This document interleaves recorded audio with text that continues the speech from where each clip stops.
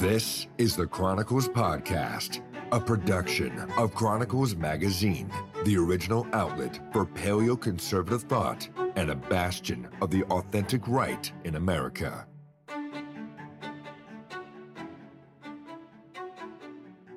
Well, welcome to another episode of Chronicles Magazine Podcast. I'm here today with Daniel McCarthy. He is the editor over at Modern Age, and he also writes for The Spectator, where you should follow his column. I'll have links to both of those on the show notes page. But Daniel, thank you for joining me. Thank you. I should mention as well that Chronicles carries my Creators Syndicate column as well, syndicated. So you can find me at Chronicles also. Of course. How could I forget that? But we've talked a lot about theory with these episodes, and I think we're on number 9 now by the time this will come out. And this is really the first one when we're going to talk about practical politics. And you're one of my favorite commentators on party politics and micro politics, democratic politics, the things that are happening in the world of Republicans and Democrats and beyond that. So headline type news.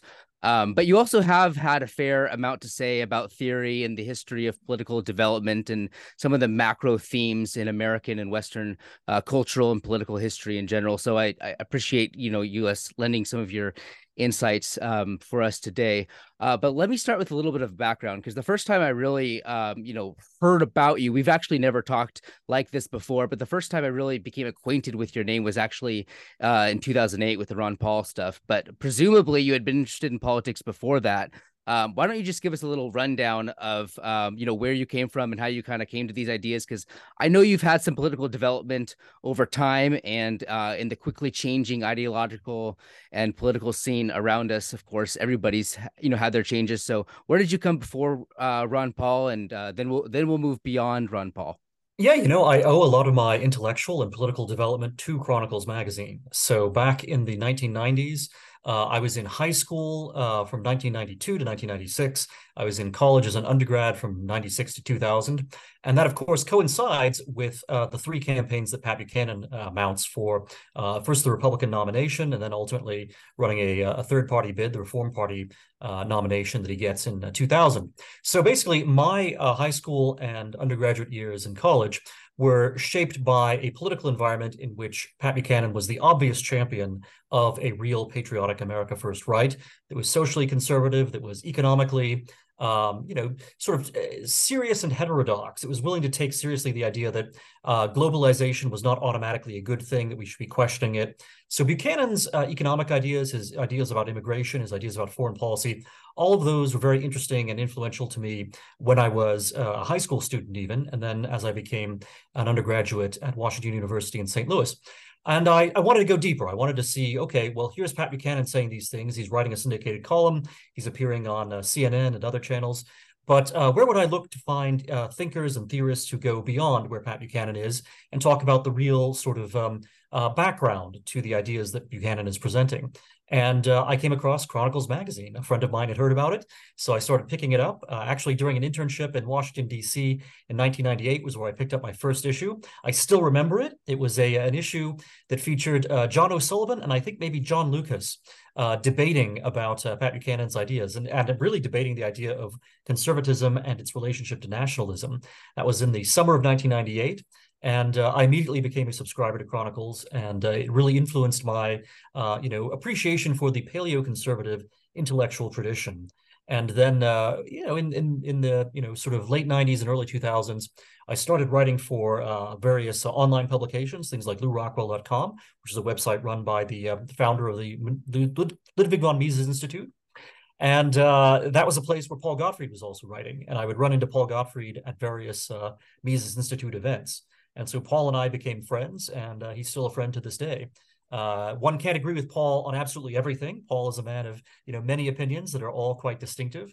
But he's, one of the great inspirations for, I think, any kind of paleoconservative right in America today.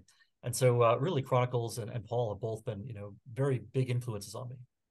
Yeah. So, I mean, let's talk a little bit about that. How, so because when Ron Paul came to run for the president. And he had some attempts beforehand, but really his big one was in 2008 and then 2012, obviously. But you became much more involved in politics then. Now you're not really in politics. You're kind of in the nonprofit. Like that's what modern age is sort of, just the world of ideas and letters, so to speak.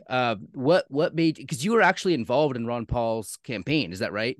That's right. I was the official campaign blogger for a Okay. little bit in the early during the early primaries in 2008. I joined right after the New Hampshire primary, which was a bit of a difficult time for the Ron Paul movement, and Mm-hmm. I was there through Super Tuesday in 2008. And I mean, Ron Paul was already somebody that I very much admired. And what people may not know is that back in the 1990s, there was actually a lot of crossover between the supporters who were aware of Ron Paul already at that point, a lot of Rothbardians, for example, and paleoconservatives who were supporting Pat Buchanan and who were reading Chronicles magazine. So I was, very friendly to both camps, both paleoconservatives and paleolibertarians. And since Mr. Buchanan wasn't running any more campaigns by 2008, but Ron Paul was, I immediately said, well, Ron Paul is the champion for non-interventionist foreign policy. He's the champion for generally, sort of pro-American constitutionalist views. He is a, socially conservative libertarian. He's someone that, a person like myself should not only be supporting, but should be doing everything I can possibly do to elect him. And that included serving on his campaign. Yeah, the world of libertarianism now is much different than it was in 2008, 2012. And a lot of that has to do with where cultural trends have gone over the last decade or two decades maybe. But back then, I mean, you could make a case that Ron Paul was the most quintessentially conservative, even apart from the, libertarian, technicalities that he might have tended to on things like international trade. There wasn't anyone who could hold up their conservative credentials to Ron Paul and win a match like that. So I guess I would ask, why did the Republican Party never accept him as someone that they could see as carrying a conservative torch? Well, of course, back in the 2000s, Ron Paul runs, in 2008, he runs again in 2012. And even then, the neocons still had an enormous amount of power in the Republican Party. George W. Bush was basically someone who gave away the candy store to the neocons. He gave them everything they wanted, which, of course, above all meant a foreign policy of, interventionism all around the world, but particularly in the Middle East. And the neocons, even after George W. Bush was, in his final year in office in 2008, and then even after he had left office after that, they continued to hold on. They continued to be, the dominant power in most of the institutions on the American right, and even in the Republican Party. And so someone like Ron Paul, he would not even have gotten a hearing if he had not been so bold in taking on one of the neocon champions, Rudy Giuliani, in the South Carolina presidential debate, the primary debate in 2008.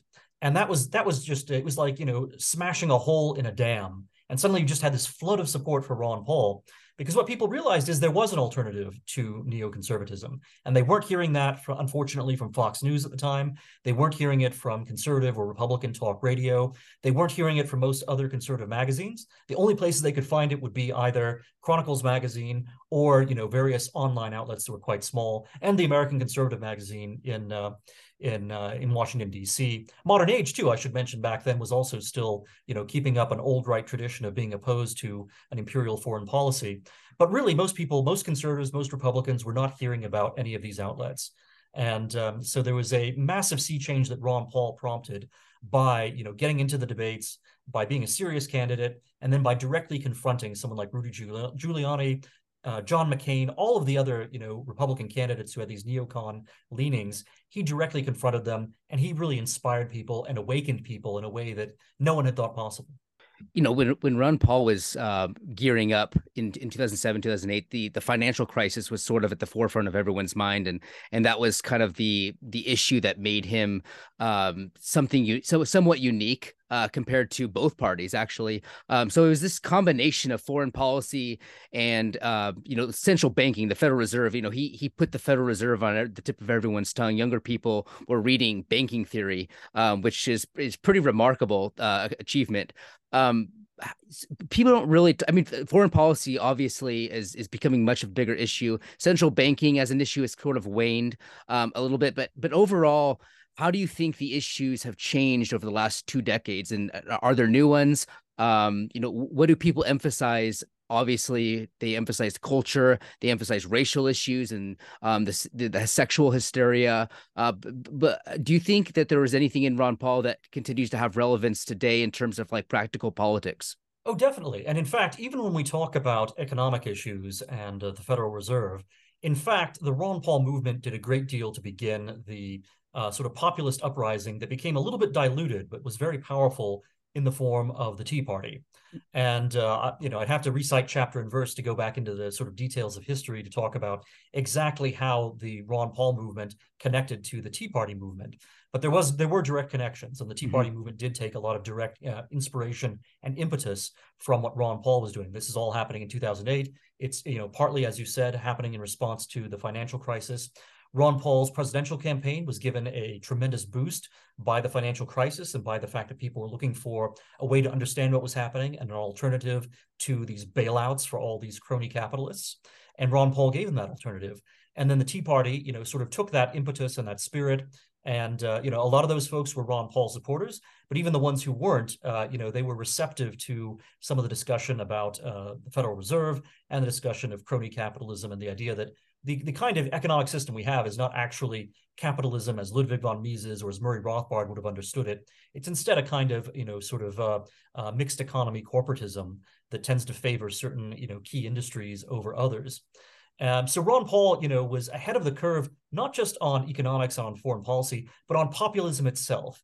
And one of the other people who was really, sort of perceptive already back in 2008 and 2012 and earlier was Justin Raimondo, who was one of the founders of antiwar.com.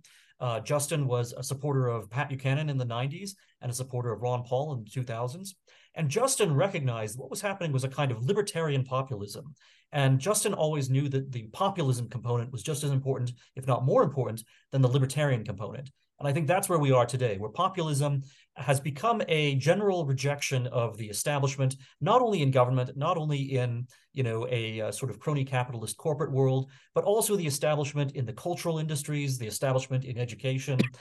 There's a general populist uprising right now. In some ways, it is the Middle American uprising, the Middle American Revolution that a Chronicles writer like Sam Francis had been talking about in the 1990s. So there have been some changes in the particular issues that are most salient right now. Wokeism was not as big of a concern back in the 2000s, although it was a concern back in the 90s when it was political correctness. And what's interesting is that the wokeism of the 90s, the political correctness of the 90s, it died off because really I think it's all thanks to Bill Clinton. Because Bill Clinton was such a, frankly, he was guilty of a lot of sexual harassment. He was doing all sorts of things with, Monica Lewinsky, and was generally just such a sleazy person that the progressives said, okay, well, maybe we shouldn't talk about some of these feminist issues. And maybe, we need to still get enough Southern votes that we can't afford to talk about, how we want to rewrite American history to present it as nothing but an account of, sort of slavery and misery and oppression and evil. The Democrats weren't willing to go that far back in the 90s because they still had to elect people like Clinton, who was morally compromised, and they still needed just enough Southern votes that they could continue to do that. And times have changed now. And, even now, I think you see someone like Joe Biden tries to present a more moderate face on the Democratic Party than the Democratic Party itself really has. And Joe Biden is still, kind of like, I think he strikes a lot of ordinary Americans as sort of an older version of Bill Clinton in some ways, without sort of the Monica Lewinsky and Paula Jones baggage. And so people look at, they almost see like this sort of generational Democratic Party that starts out with a very young JFK. Then you get to a sort of vigorous middle-aged Bill Clinton, and now you get, in his senility, Joe Biden. But they look at all this and they say, that reminds me of, a Democratic Party that was, pro-America and that was, really part of the American mainstream. They don't look at this and say, wait a minute, these guys are actually just the front men, just really the salespeople for an ideology that's actually gone hard left on sexual issues, on issues of, giving criminals favoritism over victims of crime, on, everything else that we, have talked about, in the Trump campaigns and the Buchanan campaigns, the Ron Paul campaigns, all of it. So I think the right is rising right now because of the extent to which the left has gone absolutely insane, and Americans are pretty troubled by that. Yeah, and we're going to get to the insanity, in a few minutes. But I have one more question on foreign policy because, for me, I came out of just a general Fox News viewing family, mainstream conservative, not really intellectually savvy or intellectually curious, but just that milieu of a Republican Party, kind of a Bush situation. But Ron Paul made it okay for conservatives to be wary of the military industrial complex and to oppose the spreading of things like democracy. And he pointed out that that was actually a progressivist sort of program. How do you think Trump's run, much later benefited from Ron sowing the seeds for the Republican Party for conservatives to realize that actually this is not good for our nation to go around the world, in a military fashion? I'm a big believer in the long game in politics. And I think, people who were dismissed as being on the fringe in the 1990s, people like Pat Buchanan, for example, who had a great many readers, a great many viewers and listeners, but who were thought of as being outside of the political mainstream and kind of irrelevant to the real politics of the Republican Party. Well, they turned out not only to be correct, but the work they were doing back in the 90s was setting the stage for a lot of things that came later. And the same is true of Ron Paul, not only with his 2008 and 2012 campaigns, but for that matter, during Ron Paul's time in Congress, going back, to the 80s and I think even the late 70s. And in general, with the work that Ron Paul had been doing as both a politician and an intellectual leader for a couple of decades. And in some ways, the 2008 and 2012 campaigns of Ron Paul's that made him almost a household name in America and a household name to a lot of young people. These were actually the fruits of 20 years or more of preparation and of hard work, spreading these ideas, building institutions like the Mises Institute. And I think what the right is doing now, it certainly is getting a big boost from the fact that Donald Trump instinctively, but also I think to some degree with well-informed advisors in some cases, a few cases. Obviously he has a lot of terrible advisors as well, but I think there have been a few advisors who actually have read Buchanan, they have read Ron Paul, and they are helping Donald Trump go in the right direction. This is creating a great opportunity for the right to kind of turn in a paleo direction and to turn into both a Buchananite and a Ron Paul direction. But the key thing is we have to be not just impressed by the immediate gains we can make with a presidential campaign like Ron Paul's or an actual presidency like Donald Trump's. We also have to keep doing the work that people like Buchanan and Ron Paul were doing back in the 80s and the 90s. We have to keep building institutions. We have to, continue to have Congress people like, Congressman Gates in Florida and Congressman Massey in Kentucky, and, numerous senators, people like Rand Paul, for example. Those people also are continuing to build a movement and to build a political apparatus that will pay big dividends in the future. So as important as the presidency is, and as transformative as the Trump era has been, I think we need to continue to play the long game. And I sometimes worry that sometimes we will put all of our chips onto the next presidential election. And if that doesn't turn out our way, then we might drift off and get discouraged, as we saw with Ron Paul, right? A lot of young people who became involved in the Ron Paul movement in 2008 and 2012, they subsequently drifted away. They became unpolitical, or in some cases they moved left, or sometimes they moved into sort of crackpot varieties of the right. There's a lot of ways in which something that starts promisingly can go wrong if it's not cultivated and institutionalized and developed correctly. One of the things that I've noticed, just because I came into the Ron Paul movement in 2012. Actually, I was kind of behind the curve for a 2008 interest. But I've shifted my own views away from sort of a classical or technical libertarianism to much more of a paleoconservative mindset. And I'm certainly not alone. I moved together with a group of people, and I wonder if you have any comments on that. The libertarian movement seems to have split. And people have noticed that all over the place. A lot of like the Reason magazines, the DC libertarians have become really like regime libertarians, you could call them. But why are there so many other people who were interested in Ron Paul in 2012? They're becoming much more traditional. I don't know if you have any thoughts on that bifurcation. Yeah, I think the best way to understand the Ron Paul movement and the future that the Ron Paul movement should have been building is a combination of Ron's, strict constitutionalism with a kind of, cultural moral conservatism, which, when you get the state out of things, you can then rebuild institutions of civil society. There's a great book from the 1950s. Actually, it's about 70 years old this year. It's called The Quest for Community by Robert Nisbet. In that book and in others, Nisbet really showed that before you get the state involved in doing, taking care of old people, taking care of young people, trying to regulate everything in our lives, that in fact, human beings were able to do this for themselves through their social institutions. And so even though Nisbet was not someone who would have thought of himself as a libertarian, in fact, there's a very libertarian implication to his thought. And I think, if the Ron Paul movement did create, a number of institutions, Young Americans for Liberty, Campaign for Liberty, and a few other things. But I think that one thing that was missing was this idea that there should have been kind of a Ron Paul movement that was not just focusing on libertarianism in government and libertarianism in economics, that was also focusing on the cultural conservatism that is a complement and a fulfillment of that libertarian vision of minimal government. And if you separate those two things, then you get into some of the difficulties that you've seen libertarianism get into now, and in some cases, conservatives also get into today. So right now you see on the new right, for example, all sorts of new ideas about getting government involved to, correct some of the social evils that are existing in our country and using state power to correct evils. And some of those ideas are actually valid.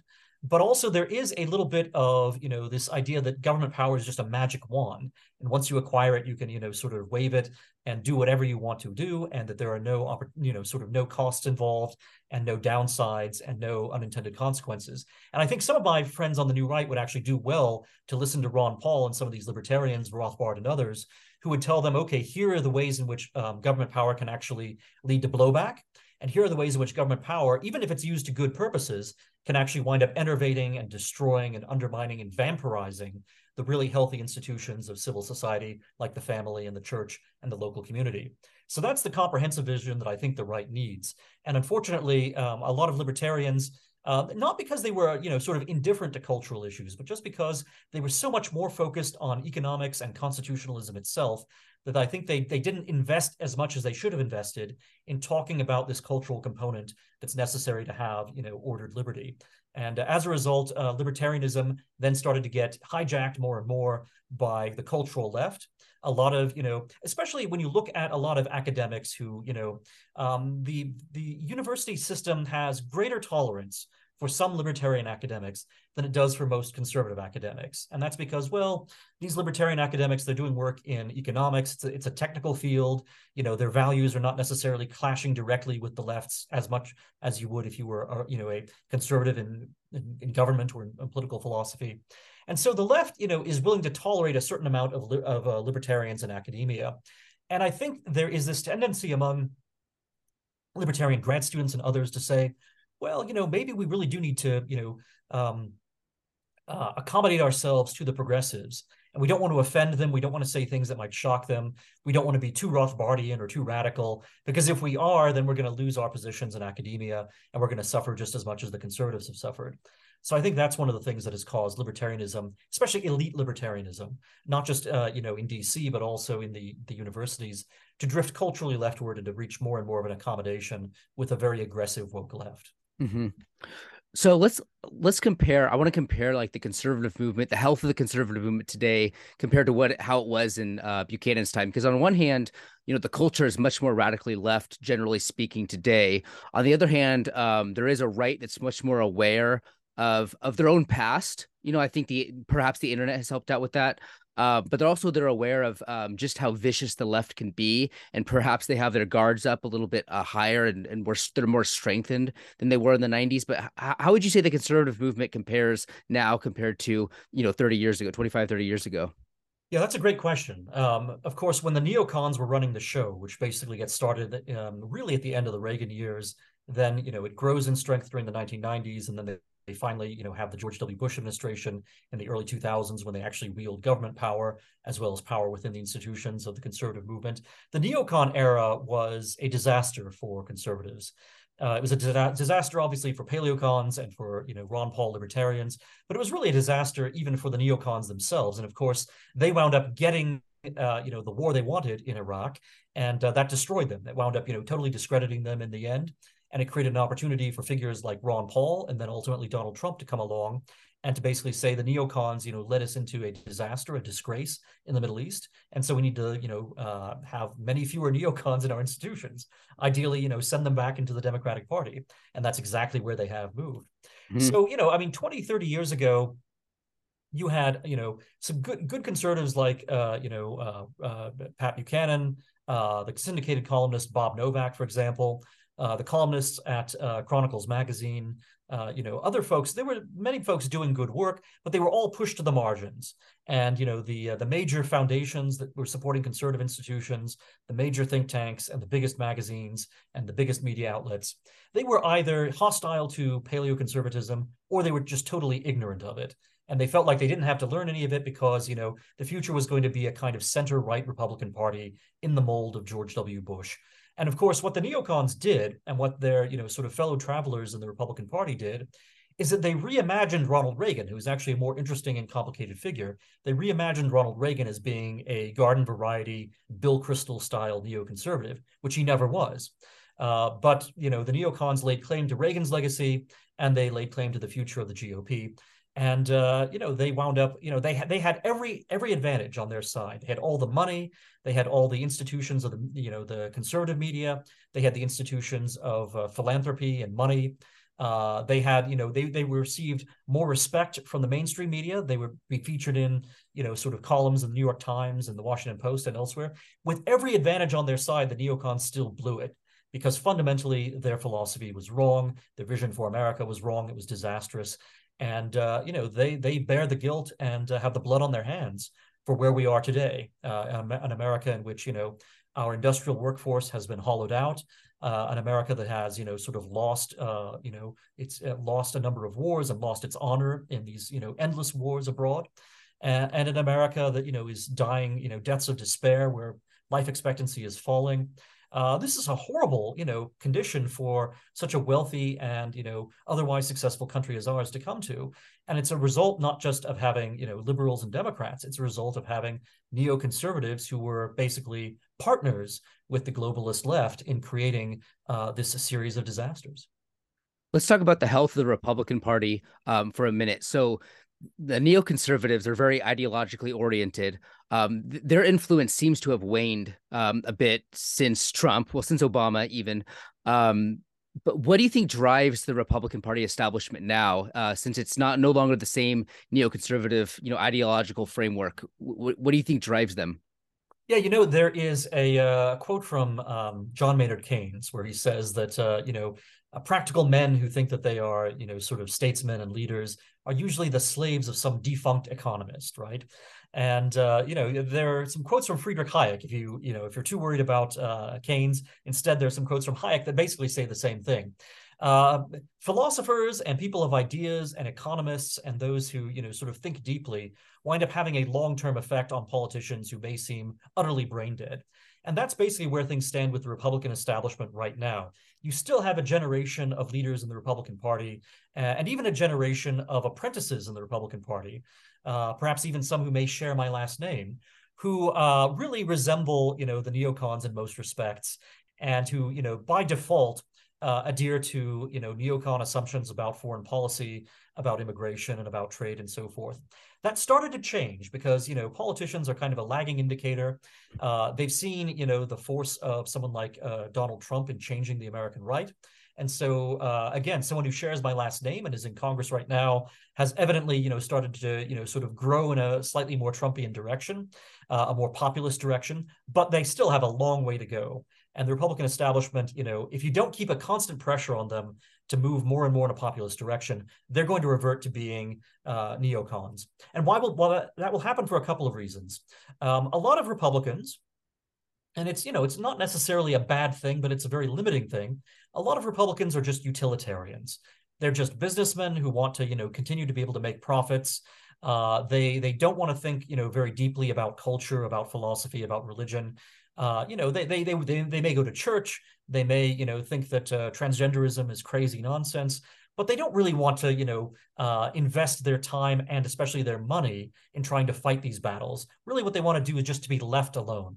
And, Grover Norquist, who's one of the most effective Republicans in one of the most effective coalition builders in Washington, D.C., he likes to refer to his coalition as the Leave Us Alone coalition. And there's a certain, sort of decency about that, right? I mean, yeah, businessmen should not be trying to become cultural czars. And a lot of people just want to be left alone to raise their families and to, live quiet lives in their own local communities. conservatives have that natural instinct to kind of get out of politics and just do things locally and do things, individually, privately, and for the family.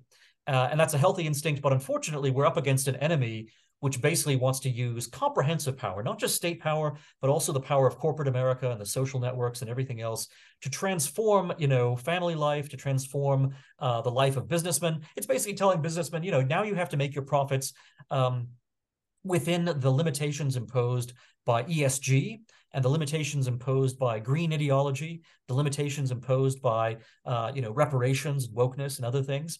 So the business community is now saying, well, gosh, I guess, it's like dealing with the mob, right? I mean, you either pay your protection money and maybe the mob leaves you alone, or if you don't pay that protection money, they're going to come and they're going to, burn your warehouse or break your kneecaps or do otherwise. Well, the left has that same sort of gangster mentality.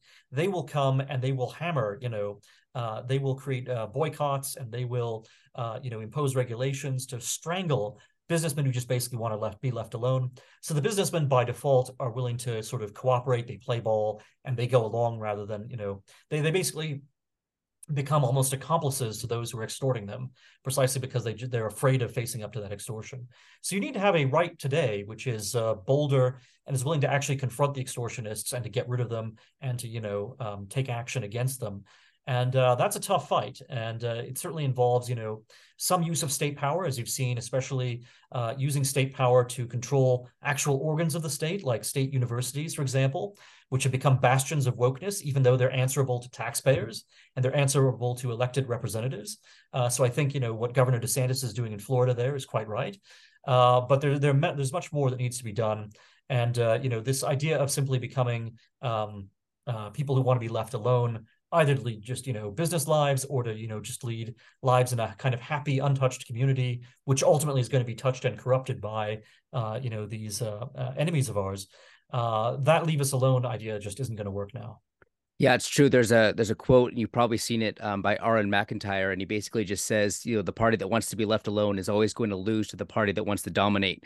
And that's a whole different world than where we were 25 years ago. I mean, you could see the roots of it there, but we do not live in 1995 anymore, and it's really becoming more obvious. And so I guess, to what extent does the Republican Party need to behave more like a confrontational politician like DeSantis in order to, maintain its own strength? Is the Republican Party going to have to adopt some of these more, this willingness to engage in a political struggle in order to survive?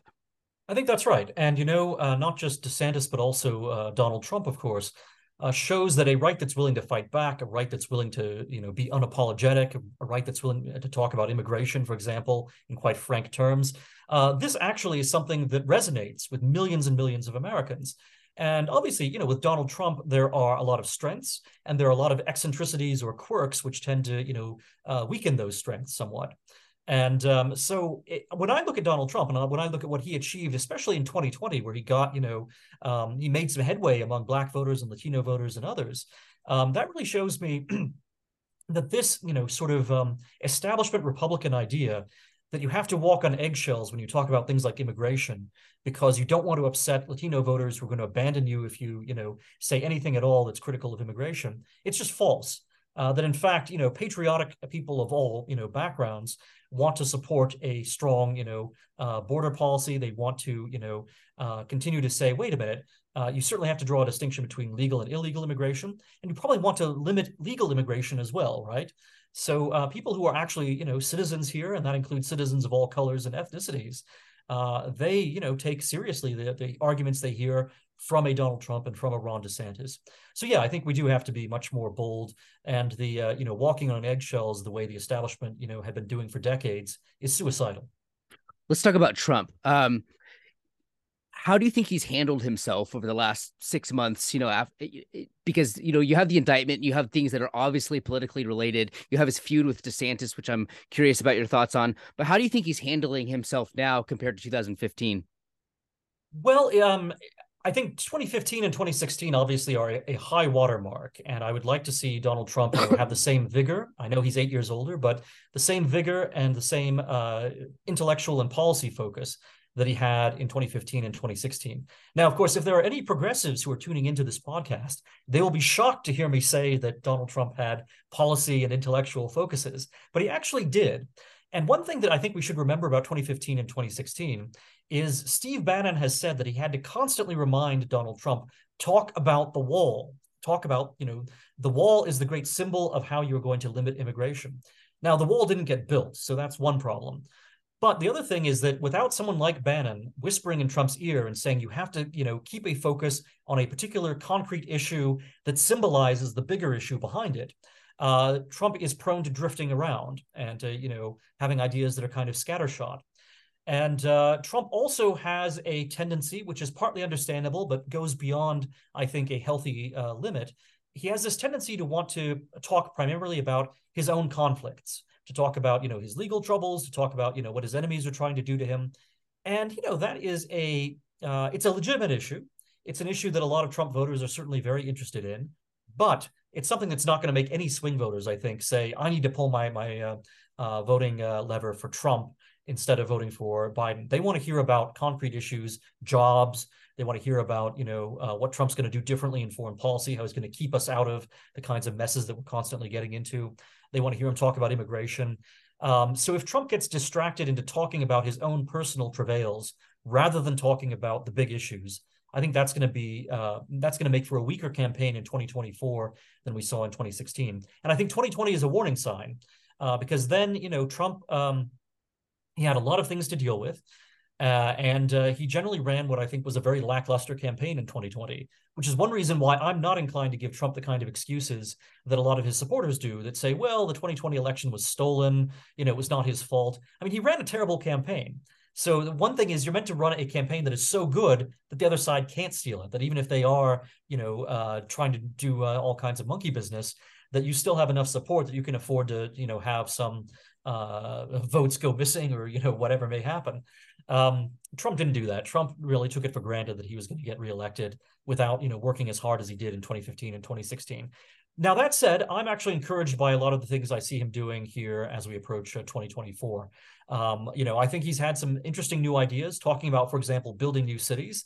That was a bold idea that I think is a good alternative to what you hear from these left-wing urbanists who basically want to, pack people into these high-rise apartment buildings in DC and other places and just, basically control people through concentration. I mean, that's the long and short of it. Donald Trump instead is going to give people space to breathe by building whole new cities. That I think is a great idea. But, the question is that really going to be a winning theme? Are you going to stick to it? I think Trump should always go back to his standbys, immigration, foreign policy, and trade as things that, are constantly appealing to the kind of, especially the blue collar voters in places like Wisconsin, Pennsylvania, Michigan, who will make the difference between winning and losing. They did in 2016, they did in 2020, and I think they're going to do it again in 2024. If I recall, it was your position that DeSantis should hold off for now and let Trump, take the lead on another effort at the White House. Do you still stand by that opinion? And that's kind of a normative opinion. And then secondly, do you think he actually will stand by, or do you think he'll announce as well?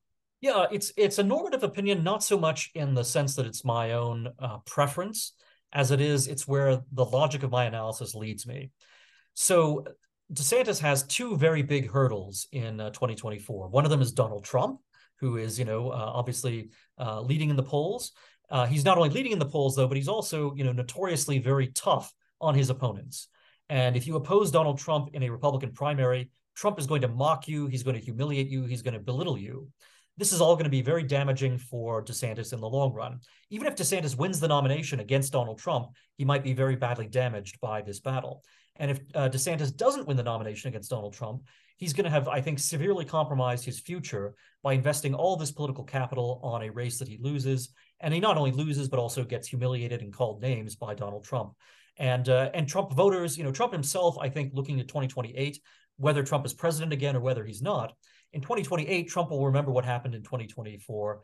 And if he still bears a grudge against DeSantis, that's going to be big trouble for DeSantis in the future. So that's one hurdle. The other hurdle is that, Joe Biden is a very smart politician. He's an old guy. He's losing his edge, but he's someone who is very crafty. He knows how to do traditional vote buying, basically.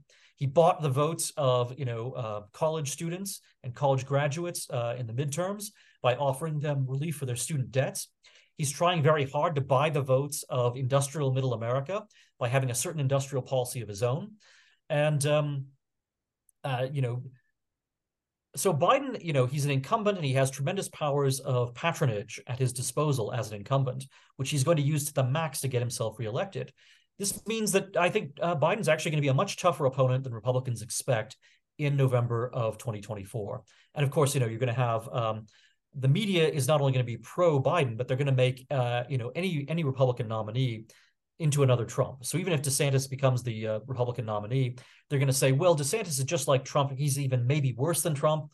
And of course, they're going to constantly say, hey, DeSantis, what do you think about all these things that Trump has done? What do you think about January 6th? And DeSantis is going to be put in a bind because if he takes the Trump line, he's going to be basically reciting Trump's kind of message, but he's not Donald Trump. And I think that's a weakness. But if he doesn't take Trump's line, if he repudiates Trumpism, then he's going to be splitting the Republican Party, and a lot of Trump voters are going to say, wait a minute, I don't know about, having DeSantis, maybe he's, drifting in a neocon direction. So for both of those reasons, the difficulty of overcoming Trump and the difficulty of overcoming Biden and the difficulty of having to deal with Trump's legacy in November of 2024, I think the smart thing for DeSantis to do would be to conserve his political capital, conserve his energy and firepower, go into 2028 when you're not going to have Donald Trump and you're not going to have Joe Biden and you're not going to have any incumbent in 2028 unless, one of the older incumbents, dies and you get a VP in there. But putting that aside, unless a VP becomes president, neither Biden nor Trump is going to be able to run for a third term. So DeSantis would have a clear shot, I think, at both the nomination and the presidency in 2028. And while it may be possible that some other opponent would arise, in the Republican primaries in 28, who might seem very strong, I can't see who that would be. It seems to me that DeSantis has one of the biggest states in the country under his command, through 2026 and the beginning of 2027. I think his term ends in early 27. That's an ideal, forum to showcase your successes, your policies. It gives you a great voting block going into the Republican primaries. So I would keep my powder dry and, conserve my political capital if I were DeSantis and look to 2028 rather than looking to 2024, which is just going to be a maelstrom and a mess. Mm-hmm. How do you think DeSantis has handled his little feud with Trump, or more like Trump's feud with him? Do you think DeSantis has handled it very well? And do you think Trump kind of came off as being petty and desperate in that? Or, I'd just love to hear your insight or comments on that. Trump does come off as being petty, and I think that was the case even in 2016. But it worked in 2016, and little Marco is never going to recover from that. Ted Cruz is probably never going to recover from some of the things that Donald Trump said about him. And so as brutal as it may be, I think DeSantis is in real danger here, that he's going to wind up being scorned by a lot of Republicans or seen as being a weak person because he's going up against Donald Trump, who has these bullying tactics that are terrible and that, I would not normally advise someone to use. And yet Donald Trump uses them and they work. And it's very hard in politics to argue with what works. So even though I don't, it's certainly not my personal taste. Trump isn't going to stop doing it. And I think DeSantis needs to realize that. That said, I think DeSantis has been smart for most of his kind of shadow campaign not to engage Trump directly on the same terms. I think if he did that, it might damage Trump a little bit, but I think it would damage DeSantis even more and would really poison the Trump-DeSantis feud that's already going on. It would make it even more intense and more nasty. So I think DeSantis has been right to kind of take a higher ground. And, I think DeSantis, I would like to see him continue to do that. But of course, my advice really is not to, try to do that while also facing Donald Trump. Instead, just, don't run in 2024, look to 2028. And then you can run as someone who is, hyper competent, who is more civil than Donald Trump was, but someone who is still very, fierce and using everything at your disposal to, fight against the revolutionary left. So DeSantis is someone I have huge, respect for and huge amounts of hope for in the future. He's younger than I am. I'm 45, he's 44. So I expect DeSantis will be president one day if he doesn't blow all of his political capital in, the maelstrom of 2024. Do you think the Trump indictment hurts him or helps him? Well, I think it does both. In the short term, it helped him a lot because it made Republicans rally to him and it put him back in the news. And one of the things that Trump thrives on is being in the headlines. in the long run, I actually think there are some dangers here. One of them I've already outlined, and that's that Donald Trump is going to talk too much about his legal cases and not enough about the issues. I think that's going to weaken him with, the voters he needs to win in the Rust Belt, in the industrial states. The other danger is that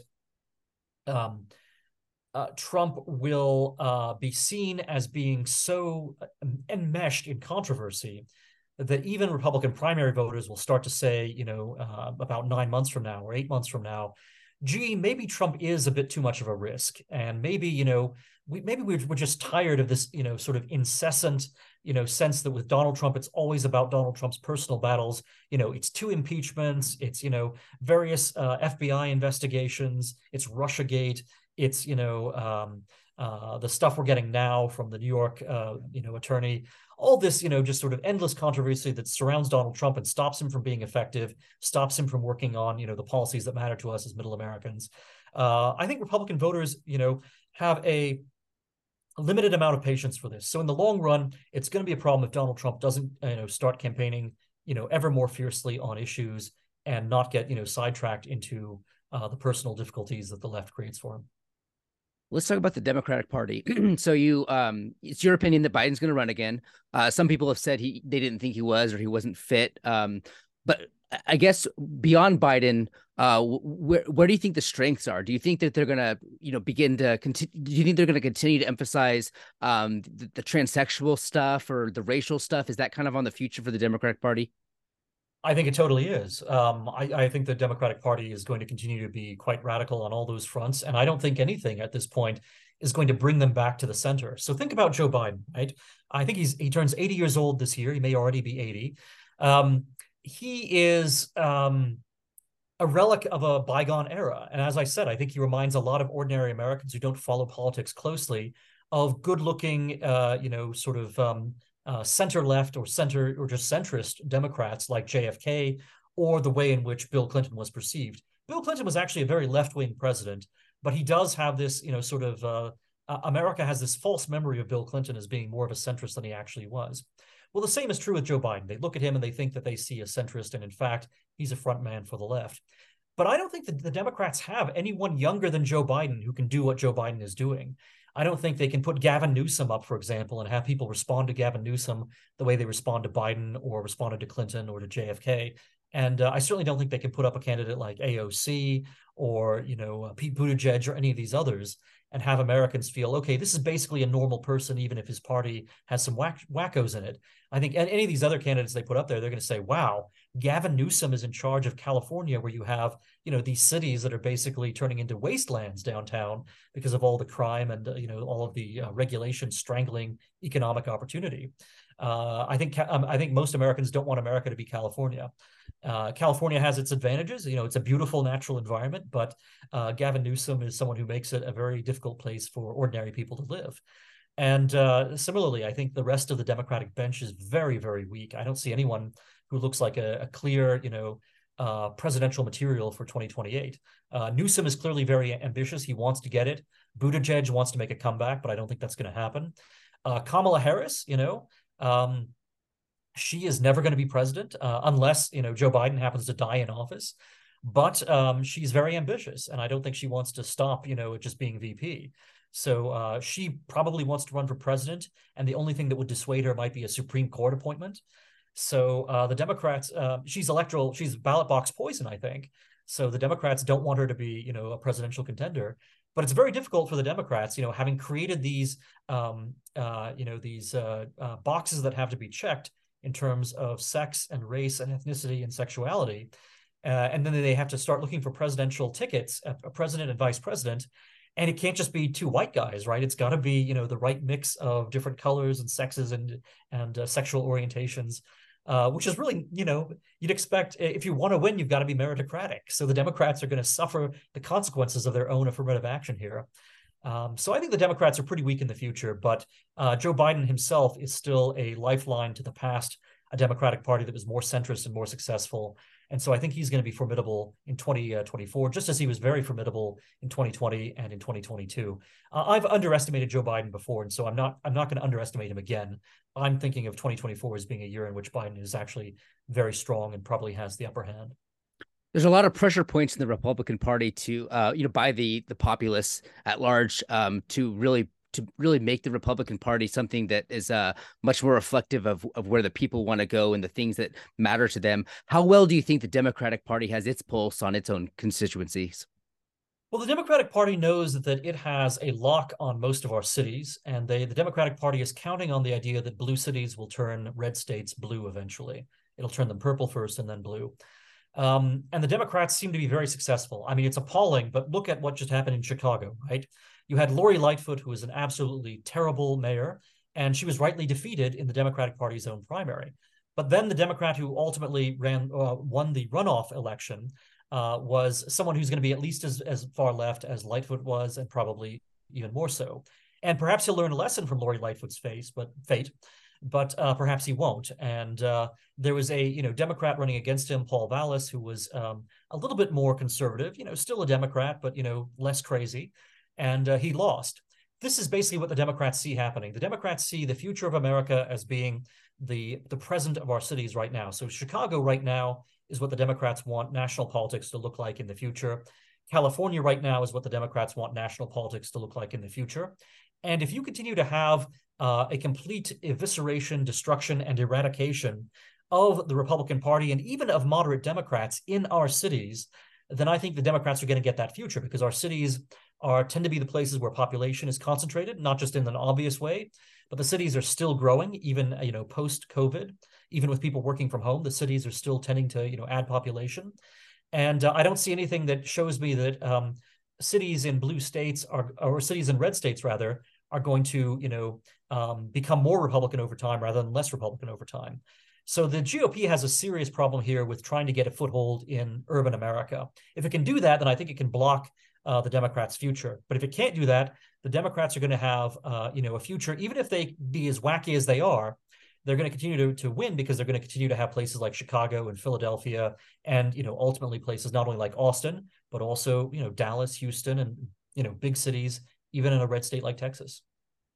If you ask Paul Gottfried, where the younger people were trending, he would say, they're all basically, 80-90% going to the left. Do you disagree with that analysis, or do you think there's any hope for the younger generations to find more of a conservative strain?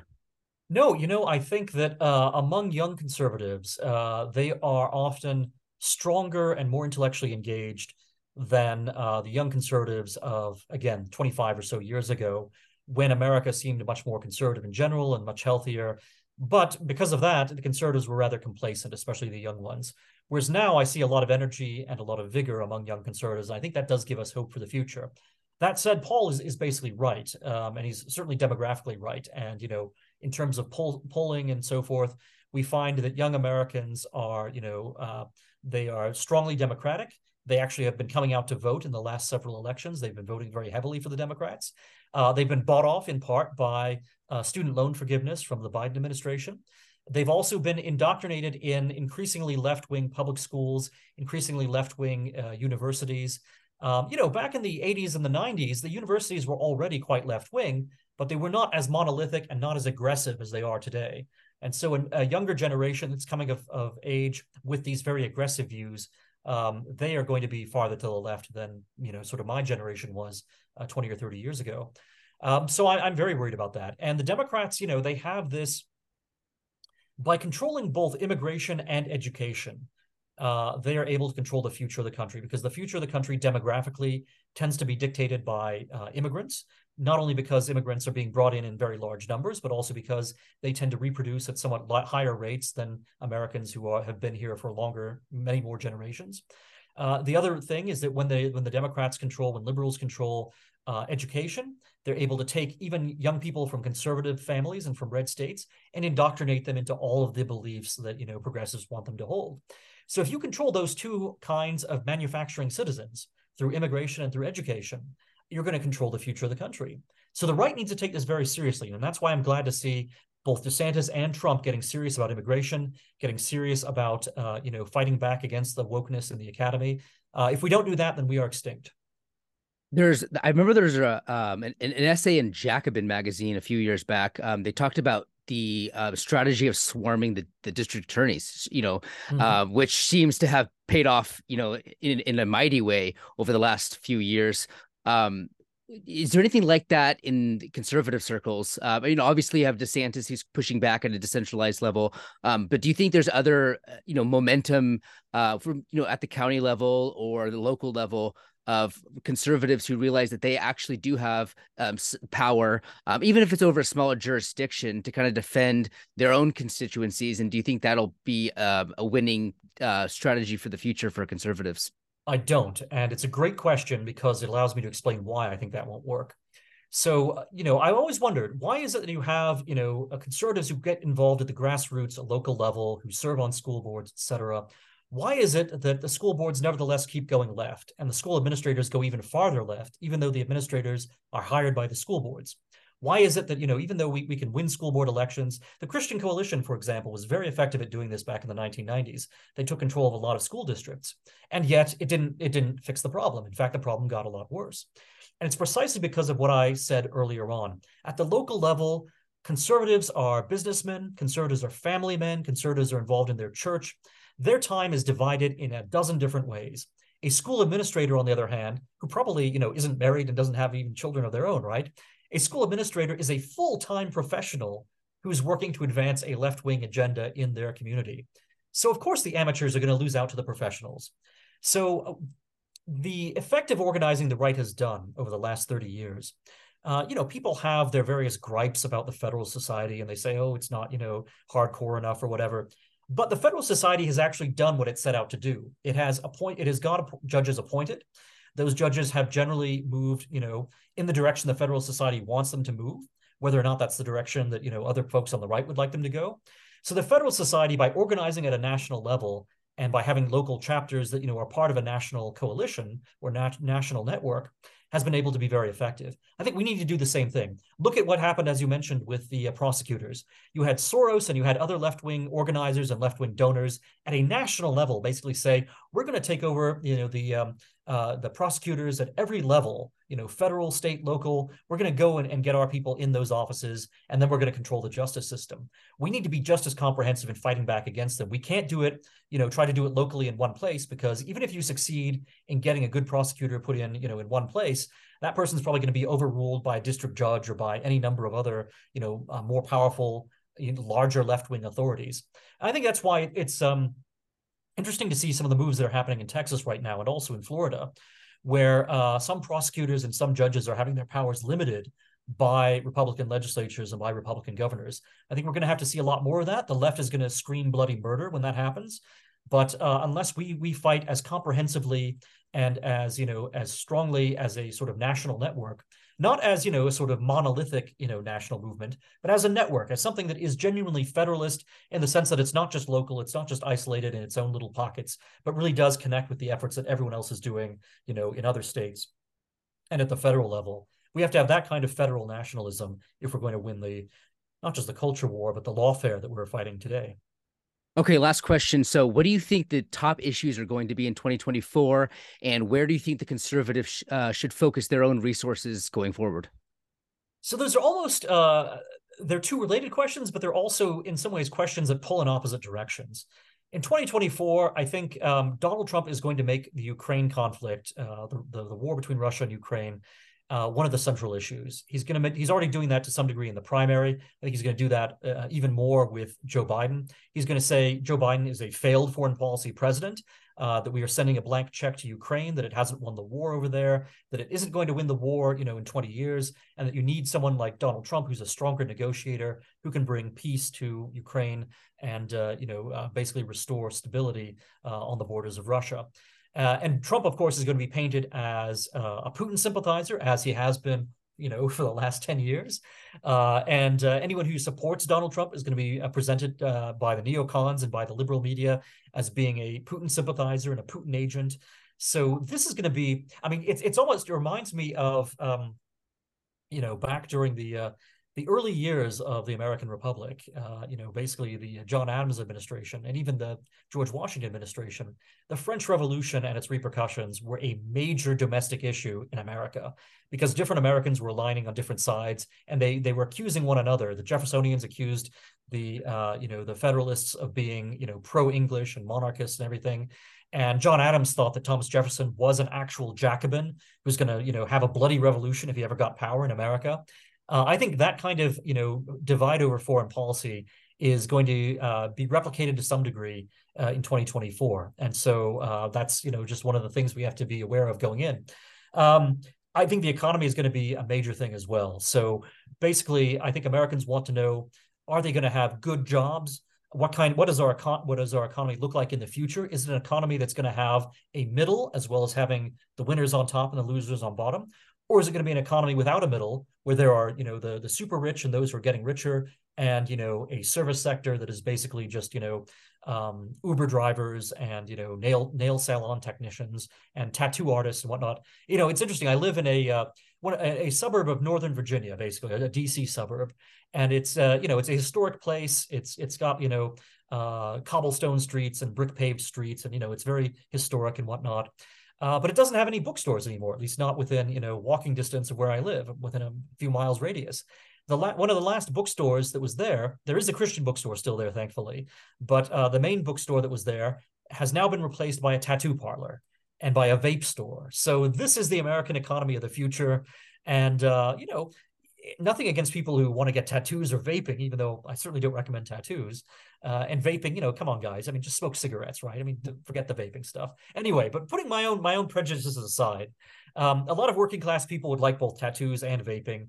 Fine. But I think a lot of working class people don't want to be abandoned to that, right? They would still like to live in an America that aspires to something greater, where you can, move from the, sort of lower rung of the economy into the middle class. You can start a family, you can be a breadwinner.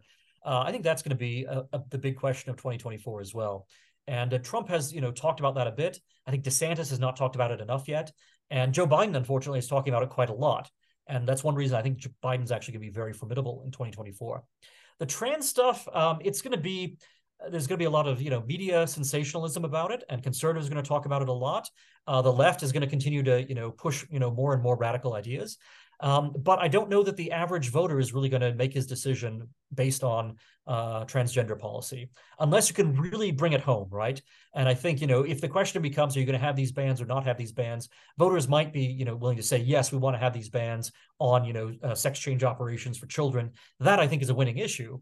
But I think that's probably not going to be a national issue in 2024. And it's going to be very hard to mobilize that social issue as the thing that's going to put Republicans over the top. It's important. It's a battle that needs to be fought. But I think we have to be careful not to neglect economic issues and, these questions in foreign policy as we talk about the social issues that are very dear to us, but that aren't necessarily going to move those median voters. Same thing with abortion. I think abortion is going to be a very tough issue for conservatives in 2024, just as it was in 2022. And, we need to stick to our guns. We need to be pro-life, but we also have to realize that, the country, we should again have a long view here. We want to, win the country culturally as well as legally. It's going to be a long fight. And so, don't think that if you can't do everything right away, that means, everything is defeated and you just need to pack up and go home. It's going to be just as long to, get abortion eliminated as it was to get Roe v. Wade overturned. So it's going to be, probably many, many years, if not decades, of this battle. And in the short term, it's probably going to continue to be an issue that, hurts Republicans at the ballot box. And, there are people who say, well, a lot of pro-life Republicans got reelected in 22. That's true. But whenever the Democrats were able to make abortion the issue in the 2022 elections, they did very well. And I suspect, again, not based on my preferences, but based on my objective analysis, that the Democrats, will continue to, use that issue very effectively. And we need to think more and more about how to counter that effectively, which is going to involve, not just talking about our principles, but also trying to find other ways to make sure that women voters know in particular that, their lives are, they may be very concerned about abortion. They may be, pro-choice. They may be abortion rights supporters, but are they also concerned about crime? Are they also concerned about an America in which, violent criminals are getting out of prison, very soon after they commit rapes, things like that? We saw that the city government in Washington, D.C., the city council, tried to pass a revision of its criminal code that would have lessened penalties for a lot of crimes. And even a lot of, Democrats, some of whom had, sterling feminist credentials, said, wait a minute, you're going to be putting more rapists down on the street. You're going to be putting more carjackers out on the street. We're not going to go for this. And so Biden said he would sustain a Republican veto, coming out of, the House. And so the Democrats had to, retreat on that issue. If Republicans can find a way to talk about crime and really attach the fear of crime to, a lot of voters who have doubts about the Democratic Party, then we're going to, do very well. On the other hand, the Democrats were able to blunt our, discussions of crime in 2022 and in 2020, and they were able to hype, abortion fears instead. And so as a result, they did very well in 2020 and 2022. So those are the battle lines in 2024. I think what the right needs to do again is to play a long game, and it's great, to fight very intensely in 2024, but we have to continue to build institutions. We have to be able to advance our agenda, whether we are in power, whether you have a Republican in the White House, or whether you don't. And the left is very good at this. The left, they're never deterred. They were continuing to advance, same-sex marriage, for example, even with George W. Bush in the White House. George W. Bush said he was against same-sex marriage. Even Barack Obama said he was against same-sex marriage. And yet the left continued to advance that even when they didn't have a president on their side. We sometimes put too much emphasis, on these political battles. They matter, and I'm not saying that we should be complacent, but we need to continue to build institutions, fight, in the courts. We need to fight, at the level of public education, especially education, because again, if the Democrats control the immigration spigot and if they control education, then they will, automatically control America's future. And if we don't start fighting the battles, on immigration and on education, and also the battles in our cities, and to get, voters who are concerned about crime to start voting Republican, which they haven't been doing, then again, we're going to go extinct. Well, perfect. I appreciate your taking the time to do this, and that was a great discussion on the horizons, where things are going in the next couple of years. And I think as we get closer to the election, I'd love to have you back on. But in the meantime, I hope everybody checks out your column at Chronicles Magazine and the Spectator. I love reading your Spectator columns, and then of course you're the editor at Modern Age, and do pick that up. I'm supposed to be selling Chronicles magazines, but also please subscribe to Modern Age. It's one of my favorites as well. So Daniel, thank you for your time, and we'd love to have you back. Thanks. I've really enjoyed it.